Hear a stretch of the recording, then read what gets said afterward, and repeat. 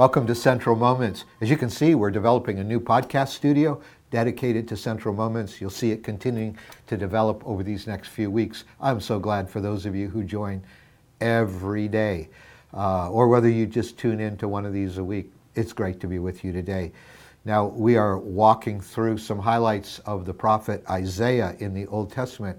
And today in chapter 2, I'm reminded of a doctor's visit where if there is something wrong with you, the doctor will give you a diagnosis and then probably prescribe a treatment or a medication. Well, here's the diagnosis, and it strikes me because although he's talking about ancient Israel 2,700 years ago, it could be describing America today.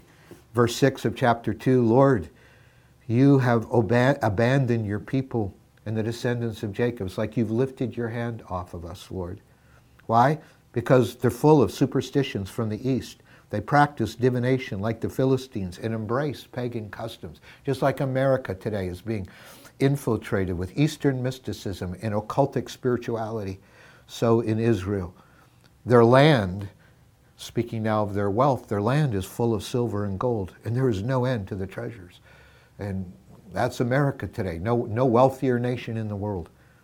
And then he talks about their mobility and their military might. Their land is full of horses and there's no end to their chariots. And then he talks about what we would call the amazing technology with enhanced reality, with the metaverse, not to mention the internet that we all know about now. I mean, the amazing advances in technology, the work of people's hands. Even back then, verse 8, their land is full of idols. They bow down to the work of their hands, to what their fingers have made. And so as a result, God says, I'm going to have the final word, because people will be brought low and everyone humbled. So he talks about wealth, he talks about technology and the works of people's that their hands have created. He talks about mobility and spiritism. All of these things in ancient Israel mark America today. And yet a day of reckoning is coming. The Old Testament prophets referred to it as the day of the Lord. There is a day coming when, the words of verse 12, the Lord Almighty has a day in store for all the proud and the lofty, for all that is exalted, and they will be humbled. Verse 17, the arrogance of man will be brought low, and human pride humbled. And the Lord alone will be exalted in that day. So there's going to be in the midst of all of our arrogance, pride, all of our accumulated wealth, all of our accumulated technology and mobility and false spiritualities, God says, in the human arrogance that lies behind rebellion against me, replacing me with all those other things, there's coming a day when the proud will be brought low.